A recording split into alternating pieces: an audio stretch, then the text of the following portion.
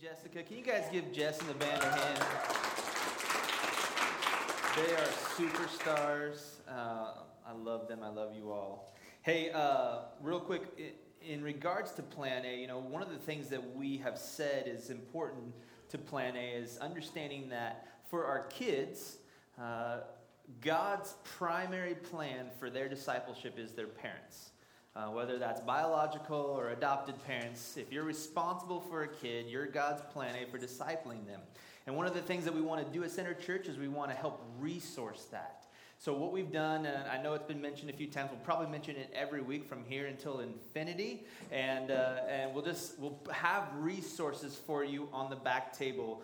We have different conversation starters, different ways to engage your kids, especially the ones that are downstairs right now, continuing what they're talking about downstairs. If you want to grab that, I can also say that we have a digital copy. We have some digital resources that are digital only, so you can get those digitally, but you can get some more things than what we've had to offer back there. If you want to sign up and write down your email, I'm happy to do that. Even if you know a kid that's not your primary responsibility, but you would love to have those resources, sign up. We'll send them to you, okay? So that's something that would be just really helpful for you if you're just looking for a way to start that conversation with somebody. Okay, let me ask you this question. You have a sheet in front of you, and I would love for you to do one thing for me with that sheet to start. I want you to just take about 30 seconds and write down something that you wish you could get really good at. Either you're already doing it, you're trying to master it, or you just think, if someday I could do something really well, I would love to do this. Just write that down real quick.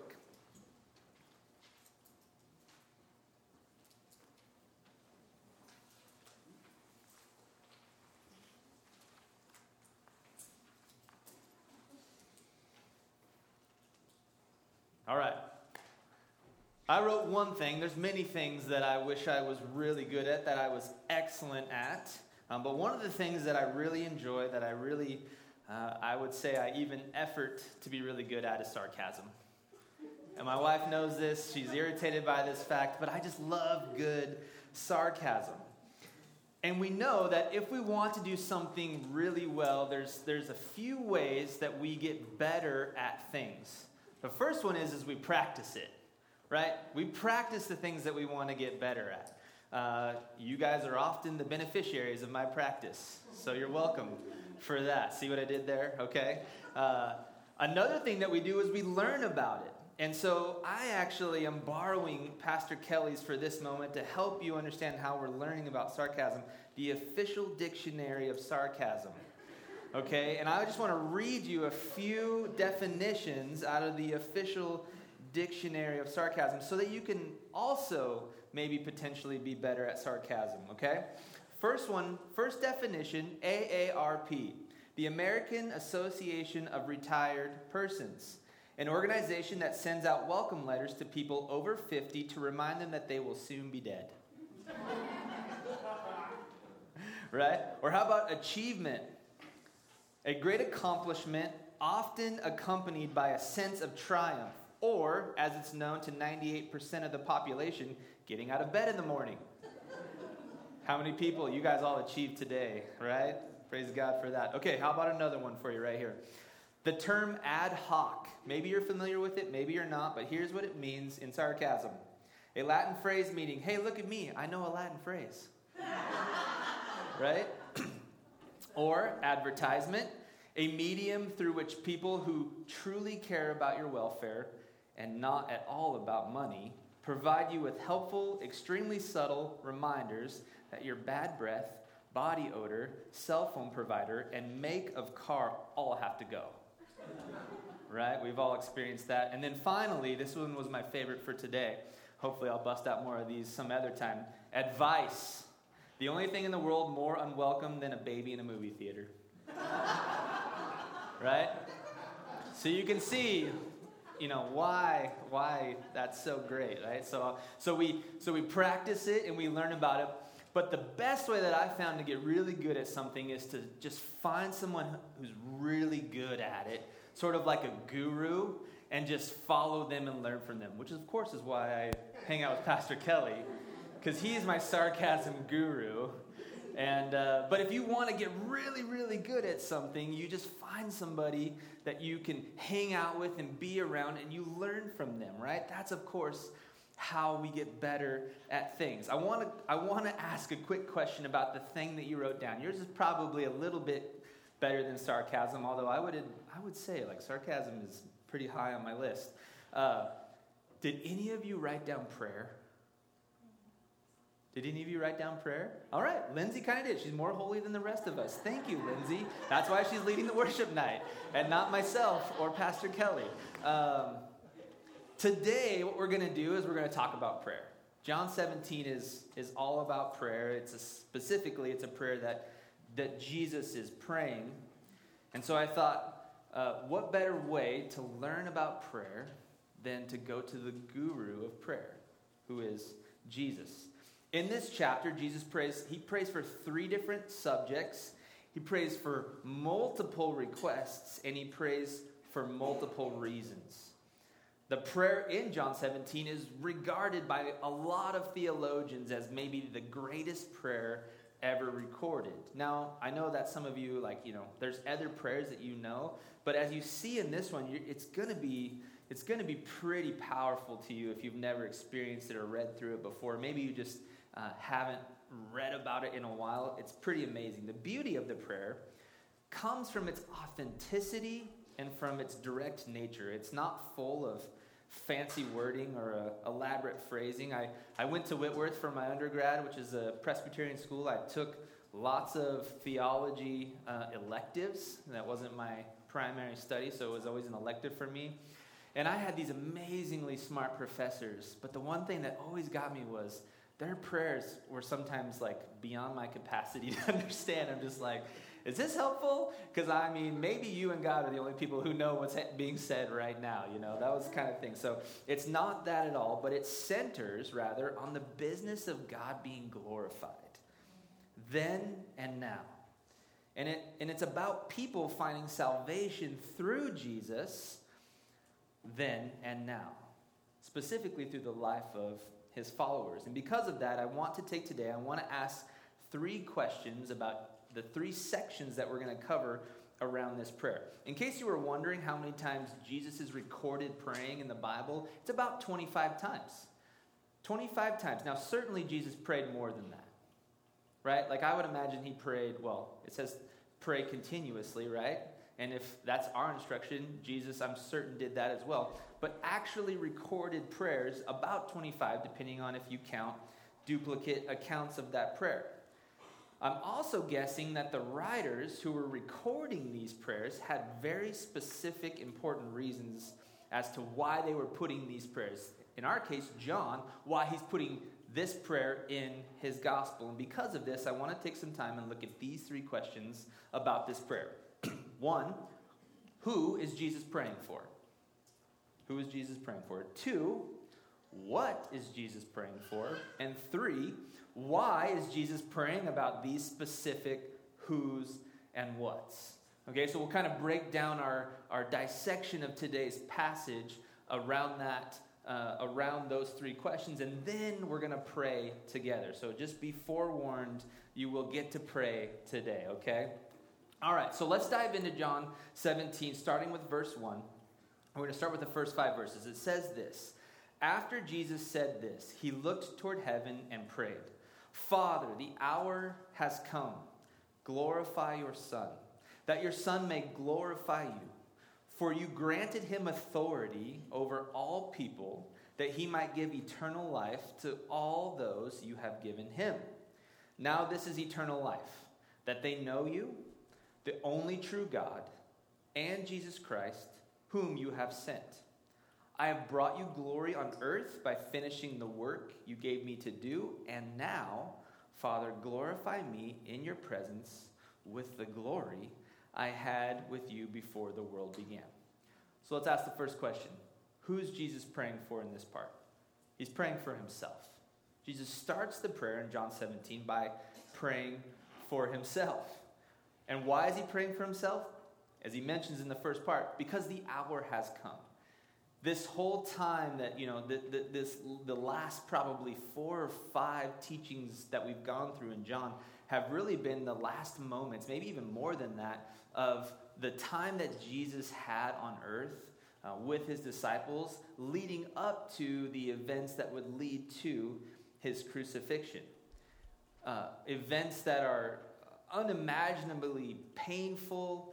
He's going to obviously be away now physically from his disciples. And so on the eve of that thing, on the eve of those events being set in motion, what does he do? He prays.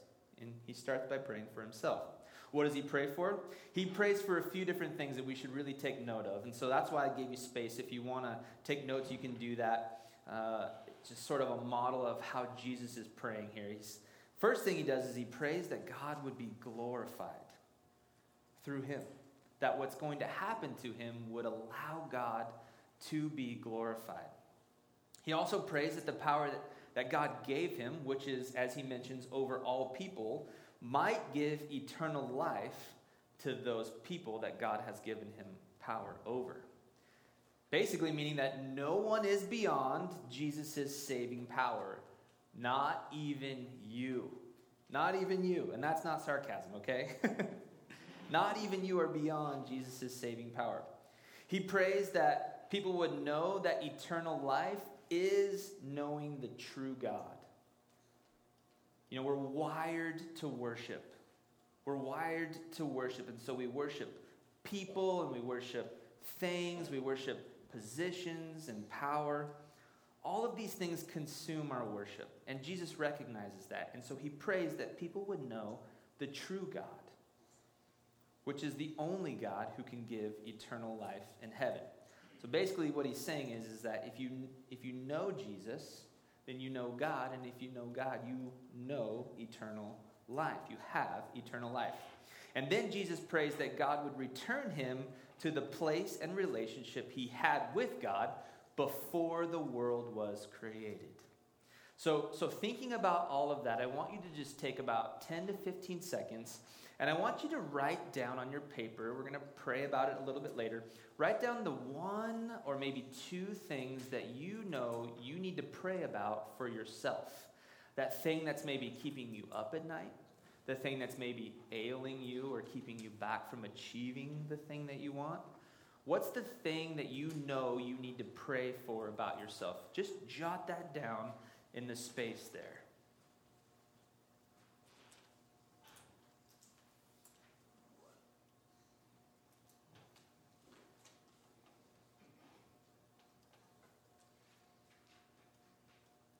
Excellent. Then Jesus transitions from there to praying for a different subject. And so we pick it up in verse 6. It says this: I have revealed you to those whom you gave me out of this world. They were yours. You gave them to me, and they have obeyed your word. Now they know that everything you have given me comes from you. For I gave them the words you gave me, and they accepted them. They knew with certainty that I came from you, and they believed that you sent me. I pray for them. I am not praying for the world, but for those you have given me, for they are yours. All I have is yours, and all you have is mine, and glory has come to me through them. I will remain in the world no longer, but they are still in the world, and I am coming to you.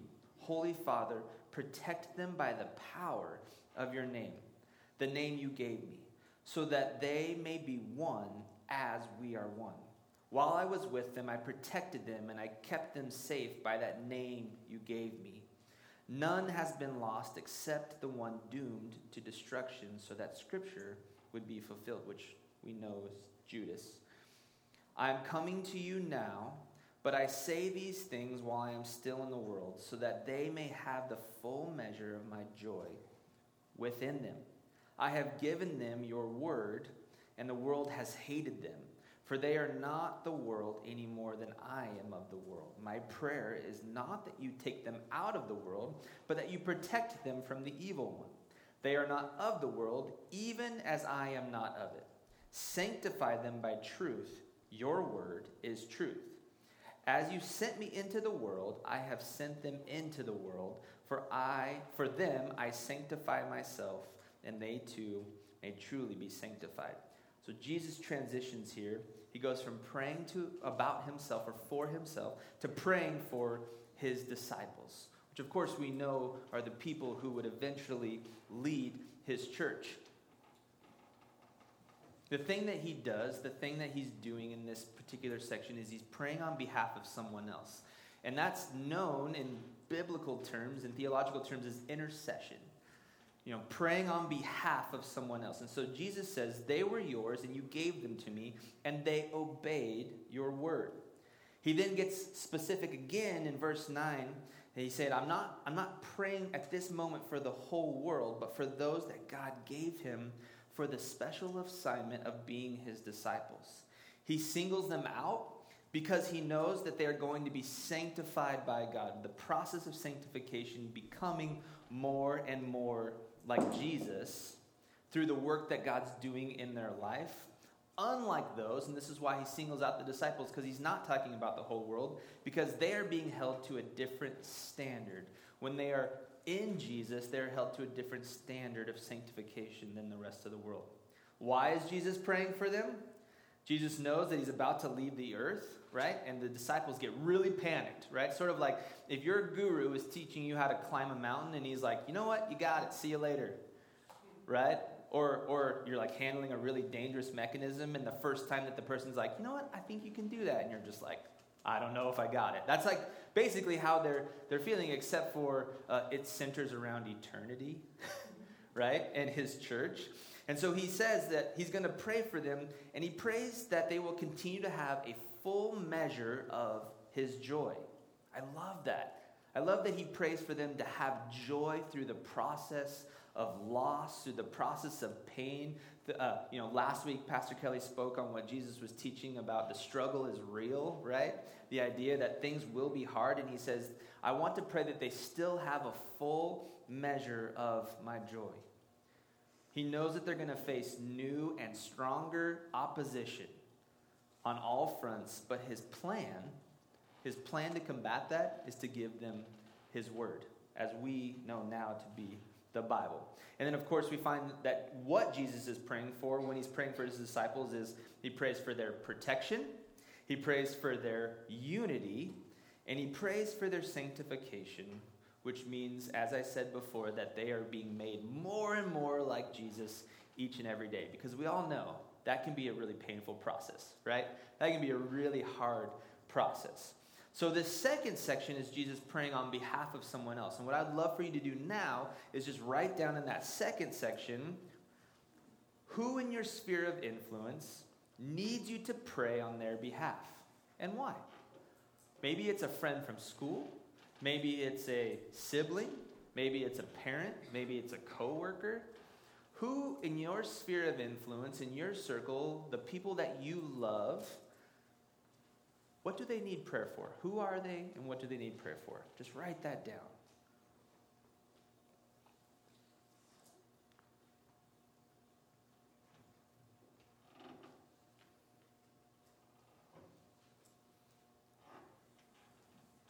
Awesome. Keep writing that down if you haven't finished it, but we're going to look at the third and final section of John 17, which is the final part of Jesus' prayer. Starting in verse 20, you can follow along in your Bible or on the screen. It says, my prayer is not for them alone. So, Jesus prayed for himself and now his disciples, but it's not just for himself or for his disciples. I pray also for those who will believe in me through their message, that all of them may be one. Father, just as you are in me and I am in you, may they also be in us, so that the world may believe that you have sent me. I have given them the glory that you gave me, that they may be as one as we are one. I in them and you in me, so that they may be brought to complete unity. Then the world will know that you sent me and I have loved them even as you have loved me. Father, I want those you gave me to be with me where I am and to see my glory, the glory you have given me because you loved me before the creation of the world. Righteous Father, though the world does not know you, I know you. And they know that you have sent me. I have made you known to them and will continue to make you known in order that the love you have for me may be in them and that I myself may be in them. So finally, Jesus is praying for the group of people who will believe in him through the message of the disciples. Himself, his closest friends, and now anyone who will come to know Jesus through their message. He's not just praying for the people in that time period, right? Because anyone who would believe through their message includes anyone who is currently still part of the Christian church, anyone who will in the future be part of their church because their message is carrying on through the church. You see what Jesus is doing here? It's incredible, right? He's prayed that up until this moment that, he's prayed for himself and for the people that are closest to him, but he thought of you and me in this moment, recorded in John 17.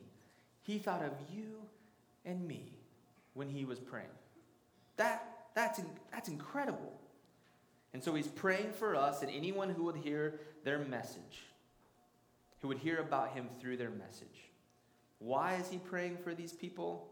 Because he wants, as he says in this passage, he wants everyone that God has given him, which we know is everyone. He wants everyone to be with him in glory. I realize that that's not going to happen, but he's requesting to God, he's putting it out there that everyone would be with him and see him in his glory in heaven. He wants them to know that the love God has for Jesus is the same love that he has for them. So the love that he's displayed in Jesus is the same love that he's displaying for us on our behalf. And that Jesus will be in them even though he is leaving. He has not abandoned them. He has not abandoned us. So you can see the power of this prayer, right? Jesus is praying this prayer and he's thinking of you and I, and he's saying, I have not left you, but I will be in you. What does Jesus pray for? He's praying for unity and for union. He prays for the unity amongst those who believe in him, right? Like Pastor Kelly and I, 8 hours in the car each way, there's a good chance that we're not going to be in unity on everything. The one thing that's for sure, it is Chick-fil-A, okay? But we work that out. We love each other. It's for the benefit of ourselves and for the benefit of Center Church, but more importantly, it's for God's glory that we have unity.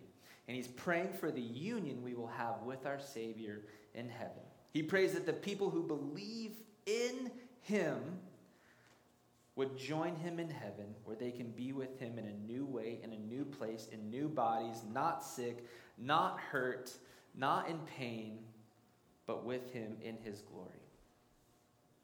So I want you to identify this last prayer prompt. Who can you pray for that might come to know Jesus through our message? Who in your life can you be praying for that might come to know Jesus through our message? And underline our. Because it's not my message. It's not Pastor Kelly's message. It's your message too. It's the message that Jesus gave us to pass on and on and on. Write that person down. Write that family down.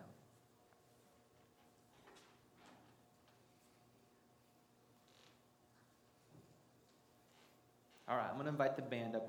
In a moment, we're going to pray, then we're going to sing a song. But I just want to point out a few things that Jesus modeled for us, and then we'll pray together. In that moment, when Jesus was praying for himself and for his disciples and for everyone who would hear about him through their message, he gave us three things that I really just want us to stick with.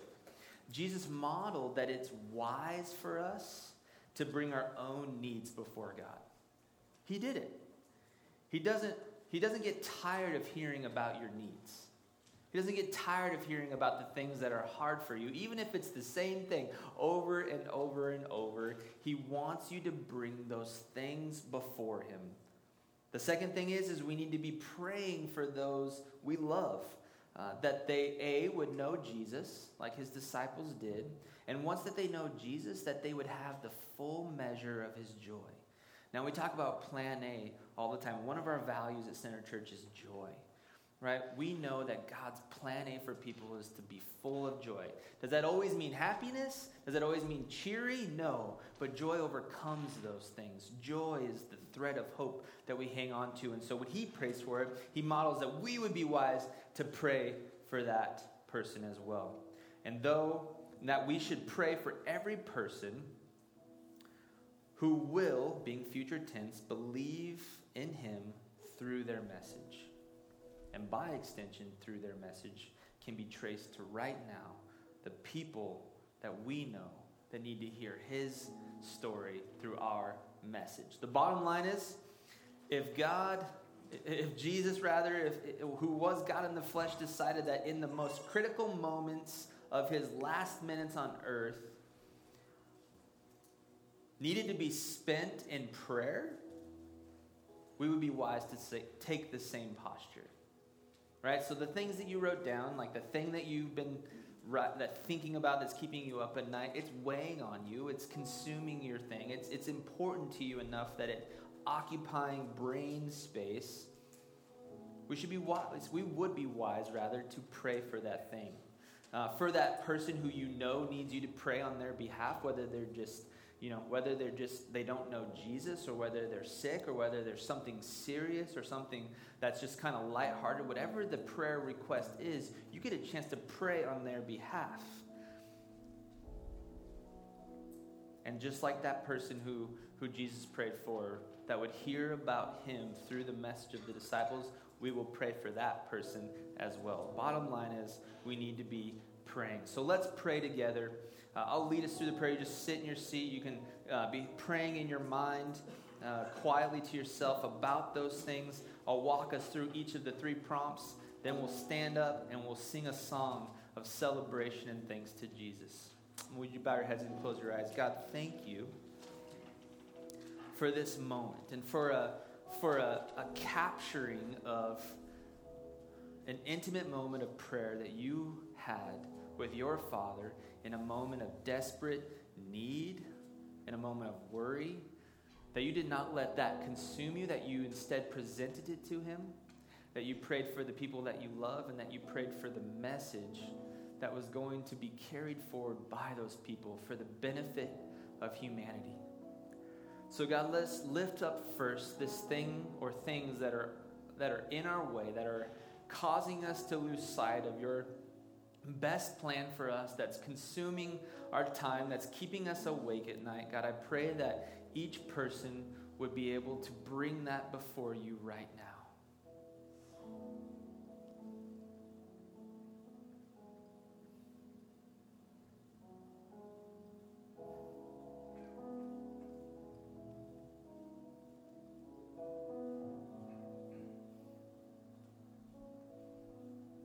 God, those needs that we need met, whatever it may be, financial, relational, physical, emotional, God, be there. Encourage us. Let us present those to you until the day that you meet that need, and let us not lose heart until then. We thank you for your faithfulness. God, for the person who can't be here or isn't here by choice, that we know need your provision in those same areas. God, let us intercede on their behalf. Let us pray for them, first and foremost for their salvation. If they don't know you, Jesus, that you would be meeting that person in a new way, that they would come to know you more and more each and every day. And then, God, meet those needs, change their life dramatically. Let their testimony be wildly glorious in your presence, for your glory, in your name, Jesus. God, let us pray for that person now.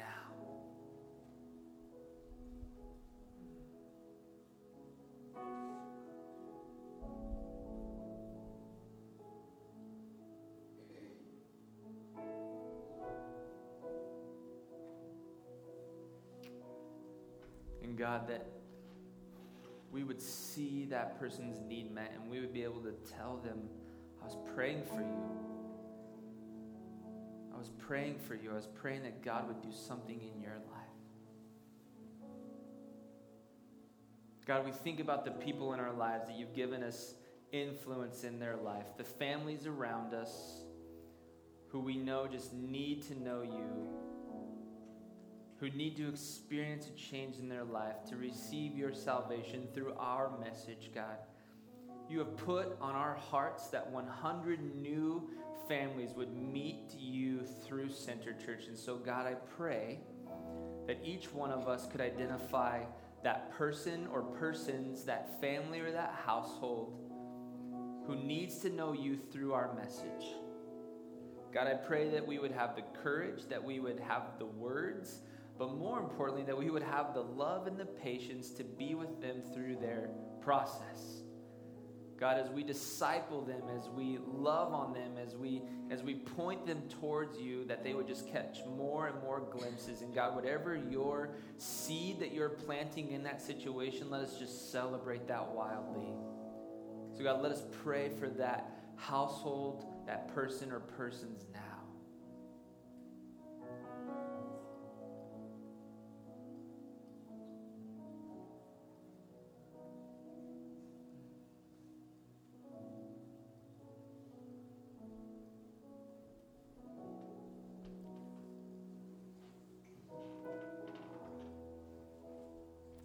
Will you go ahead and stand up with me?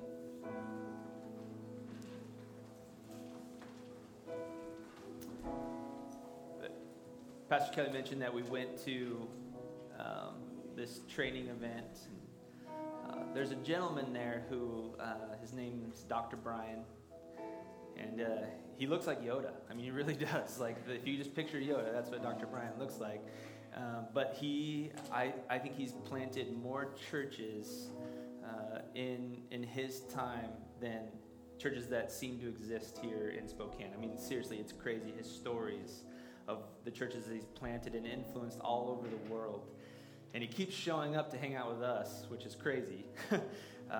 But he just has this incredible ability to pray for people and to pray for the groups of people that he has influence with, to pray for, I know he's prayed for our church more times than we know. And it just gave me so much more. It was like part of a conviction, like, man, I don't pray enough. And at the same time, part of an encouragement that it doesn't have to be my prayers, right? Jesus prayed for us first, before we ever existed. His prayer is resonating throughout history on our behalf. You guys and gals and kids are praying with me, with Pastor Kelly and our families, for this church, specifically for yourselves, for the people that you love, and for the people who are going to hear about Jesus through our message. So I just want to wrap this time up with a prayer that we could just agree that we would be praying more for each other and for this church. And that we would carry that. We need to be a praying church. We need to pray more together and separately, because I know God has incredible things. Pastor Kelly knows God has incredible things. You have expressed to me through different conversations that you know God has incredible things for this church. Not for our glory, for His. We get to be part of that. That's spectacular.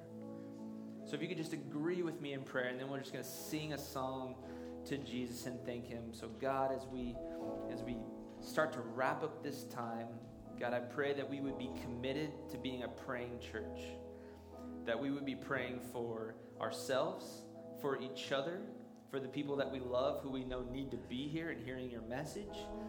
And God, I pray for our message, that it would be so attractive, that the gospel would be so alive and well in our actions, in our words, and in our communities, that people would just be like, what in the world?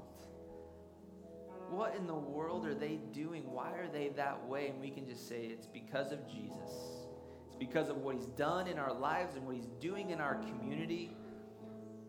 God, I pray that that would just go forward ahead of us, that we would just be faithful, God, that you would lay the foundation for the 100 families that you have put on our hearts to come to know you through Center Church. God, we're believing for that. We're praying for that. We're asking for that. God, for the well-being of people here, For the people who couldn't be here because they were sick or gone, heal them, provide for them, touch them, stir something inside of us.